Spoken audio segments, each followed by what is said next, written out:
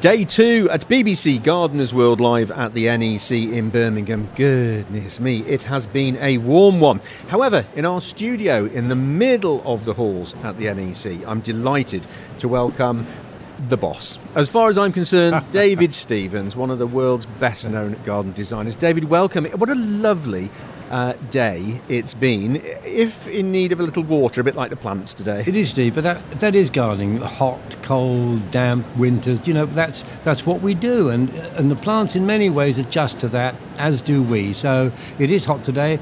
Tonight the weather's going to crack and it looks like rain tomorrow, but plants will enjoy that even if the people all rush inside the halls out of the weather. Now, David, for the first time in quite a long time, you haven't actually got any gardens or displays that you've designed at the show, because you're leading the garden walks tours, explaining to people how things are put together. It must be strange to be here without your own gardens being on display. It's fascinating, but I've worked the shows for so long. In fact, I opened it with Jeff Hamilton 30 years ago. I was doing Gardeners World at the time, but it's almost viewing it from the other side. Whereas building gardens, obviously you're very involved with the constructional side and working with the contractors. This year I'm doing garden walks, I'm doing talks on the stage. It's been absolute real fun, actually, and I've met more gardeners doing it that way than you often do working on a garden separately. So it's been great, really has. You've had some amazing displays here, and I still tell the story from 3, maybe 4 years ago when you did the gardens through the decades. And I think I've mentioned this to you before, but the 60s and the 70s next to it made me cry, because I was back in my grandparents, but they were stunning, David. And a lot of people said that, and it was very interesting in that the new gardeners coming through were looking at the 60s garden and seeing the crazy paving and the clinker built wall and saying, wow, that's really interesting. How innovative you've been. Exactly. But that was it was actually a privilege to do those gardens, because it was a very special 50th anniversary for the BBC Gardeners World. And I suppose, to be fair, I've worked through all those decades. Yeah. So it was a fascinating design process. So thinking back, what did we use then we moved into the 70s, screen block walls and all those. Goodness, yeah. We used scaffold poles for screens and all sorts of wonderful things. Yeah. Then the 80s, which was real outside living, built-in barbecues, paving, raised beds. Then on to the 90s, and then the noughties after that. So, then we really came up to date with a contemporary garden and very cool planting. That was fun. Yeah, they do say nostalgia will never go out of fashion, don't they? And if you look at the best show garden here this year, Francis Tophill has done this recycled, upcycled sort of garden with some very old things in it as well, which it just feels like it goes in cycles. Maybe it's 50-year cycles, but it goes in cycles. And in fact, I've been working with Francis, and she's a delightful lady. She's thrilled to bits. To get best in show and a platinum medal is quite something. But as she says so rightly, Rupert Key built the garden, and it's the contractors and the designers together. And I'm almost a bit suspicious of designers because they say, oh, I won a gold medal. Well, you may have done, but it was with the team, and they really put the thing together and helped you get there. You cannot do it as an individual. It really is a team effort and teamwork. Super. Your passion for gardening and your passion for being at these shows and meeting people and talking to people has never diminished, David, has it? You're on one of the stages here just to the left of our studio, talking about many things, but particularly things like making gardens easy, so there's not too much work to have to do. There's a question, if I design a garden for somebody, there's a question I ask. I say, are you a keen, average or lazy gardener? And it doesn't matter which one they are, because you can tune the planting to suit the level of maintenance that they actually want to do. So if you're, so-called, it's a bit rude saying lazy gardener, but if you don't want to do too much work, you can work in plenty of ground covers and plants that knit together. I'm busy. I'm building a new garden at home now, and I've just planted it up. Rosie Hardy's cottage garden plants, fabulous. But that's all knitted together almost in 3 months. So you can really reduce maintenance to a very sensible level. Okay, you may need to take a few things out from time to time, but no, you really can. And I know it's a bit of a cliche again, but things like raised beds, which aren't just easy for maintenance, they boost plants up towards eye level, so you can often see things more clearly. And you can combine them with raised seating and all of those kind of, I suppose, almost tricks of the trade that make gardens much easier and more fun. And gardening should be fun, shouldn't it? You're right. It's not too serious. No. I wonder with your garden, everybody imagines that some of the world's best gardeners have the most immaculate gardens. And I do wonder whether sometimes you know, or how often you sit there with a beer during the summer thinking, yep, needs a change now. I tell you what, designing your own garden is far more difficult than designing a client's garden. It honestly is. And I pondered for a long time, but I've moved much more over the years, and it's part of this sustainability and recycling and upcycling. We've moved 2 years ago into 1930s house, classic Art Deco house, and the garden behind it was pretty much the same. It had an old serpentine concrete path that wound its way down, and you can imagine in the poster a black cat with its tail in the air walking towards the Art Deco rays of the sun towards the vegetable plot. But years ago we'd have skipped that, we'd have ripped all the old concrete up, but it's part of the history of the place. And I've also dug up masses, really loads and loads of fine stone, old stone, natural stone copings, paving, and I'm reusing all of that, laying them in paths, almost like mosaic paths. And the trick, I think, is it's in fact, it's a very contemporary design, but weaving that into the old structure of the garden. So you're getting almost the best of both worlds. You're saving money, and you're really, I think, creating, as I say, something about history, but bringing that history up to date. And a lot of gardens are like that. I think we should think in that way much more. Interesting you mentioned sort of going back to a 1930s house, which would have had some form of established garden, I suspect. A lot of new build houses, the gardens are builders' rubble and hardcore and any old soil they found, covered over with some turf, and then the builders leave. So when people buy new houses and they go into their garden, they've got a big job to do, haven't they? They have, and it's still, in my mind, iniquitous. I mean, with building regs, the hardcore should be cleared out, and it unfortunately isn't in many cases. So I'm afraid there's going to be a bit of work. I mean, if you get the soil right, that's 98% of the battle. Good soil equals good plants. But to get that, you've really got to dig all of that hardcore out. Some of it may be reusable, some of it you can use as hardcore underneath a paved area, a patio or a terrace, so that could be used. If you've got a tree in the garden, design the garden around a tree that's existing, and sometimes you get that in a new garden as well. So you've really got to look at all the aspects, but you've got to do that basic homework. You've got to get it right for both outside living, paving, and also for the planting. So got some hard work to start with, but then it gets progressively less maintenance as you get the thing together.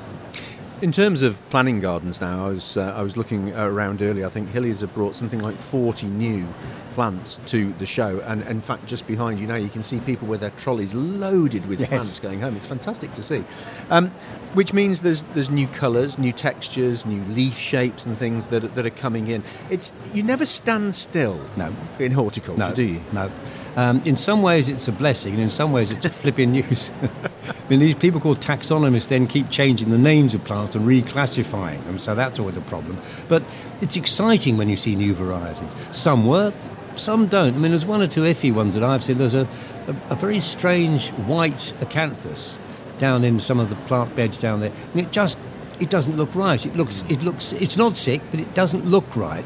So the fashion's always a bit of a dangerous enemy in any field, gardening, textiles, clothes, cars, whatever. So one thing I do say at shows, don't get seduced.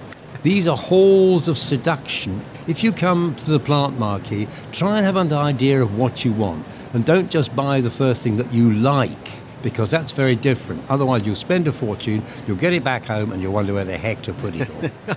I love that, halls of seduction.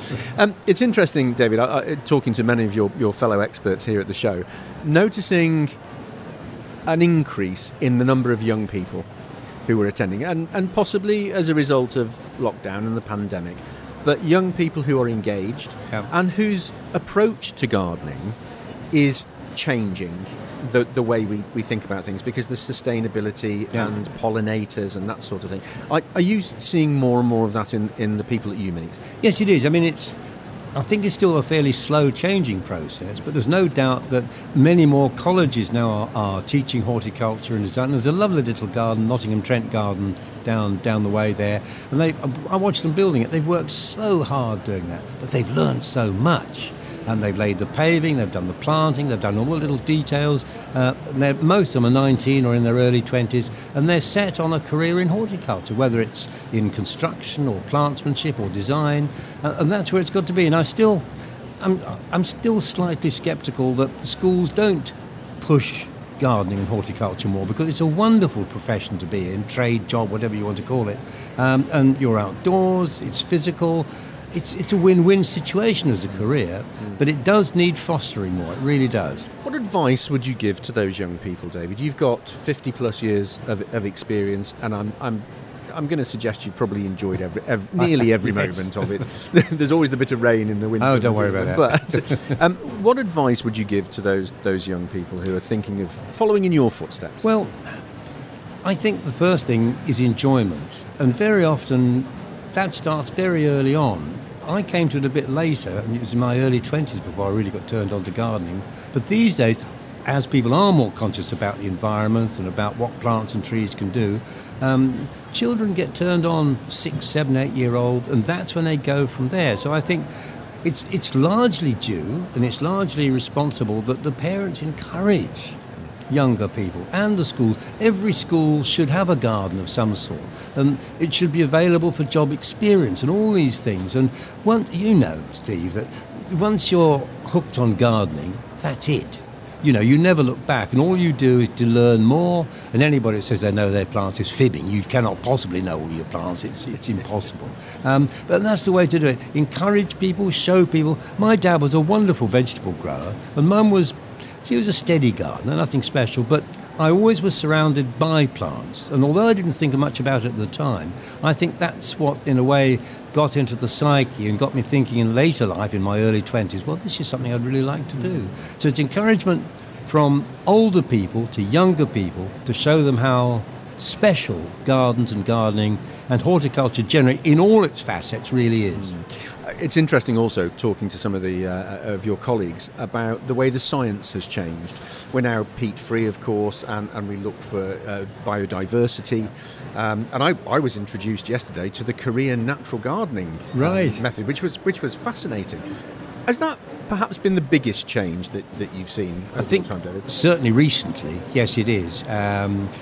Pollinators, upcycling, recycling, reusing materials, looking at plants that can live in harmony, plant colonies and species that are happy together. All of that is certainly increased, and it shows, because those sorts of gardens look comfortable, they look happy. There's nothing worse than an unhappy plant. I won't have them in the garden. And plants know where they're happy, and they know that they like growing next to neighbours that are of their kind, and it's a fascinating bit. But no, Steve, it's certainly a huge new trend, and quite rightly say, we are thinking about the environment, and gardens are enormous. When you look at the area of gardens, say in the UK, it's huge. The amount in which we can improve the environment with gardens and with green spaces and with plants and with trees, it can make a real difference. And we are a gardening nation. The Americans don't do it the same way as us, but if we can almost be ambassadors in the plant and garden world and take those ideas more overseas and get them in the same mindset, I think we're in for a very comfortable or very interesting ride. Super. You've got a busy time here, just finally, David, at BBC Gardeners World Live. What next for you? Because you never stop, do you? You're on the go all the time. I do, and I tried retiring at 65 for 2 weeks. That didn't work. Because I think if you're a horticulturist, or I'm a landscape architect or designer, you never stop. And there's no reason to stop. If your brain still functions correctly, and I can still remember all the plant names, which is reasonably hopeful, that's good. And I'm hooked on it. I always have. I've been hooked on it for the last 50 or 60 years. I started in about 1968, I think. And as you said, I've enjoyed every single bit of it since I'm lucky. I've travelled around. I've designed a garden on every continent except Antarctica, and there's not a lot down there. I could do an ice garden. I quite fancied that. But no, it's been a wonderful career. I've met wonderful people, and they're friends. And I think if you're in the world of horticulture, it's a most friendly, business that you could ever be, and you're welcomed wherever you go in whatever country. Fantastic. As always, David, an absolute pleasure to see you here at the show, and looking so well as well. Will you be designing some gardens for next year's show, maybe? I'm hoping so. I'm actually planning one for Chelsea 24, a big one. So, this year actually is my 50th since my first garden at Chelsea, which was 1972. Wow. So it's half a century. Doesn't seem like it, never does. I'll look forward to it. David, for now, enjoy the rest of the show, but many thanks. Thank you, Steve.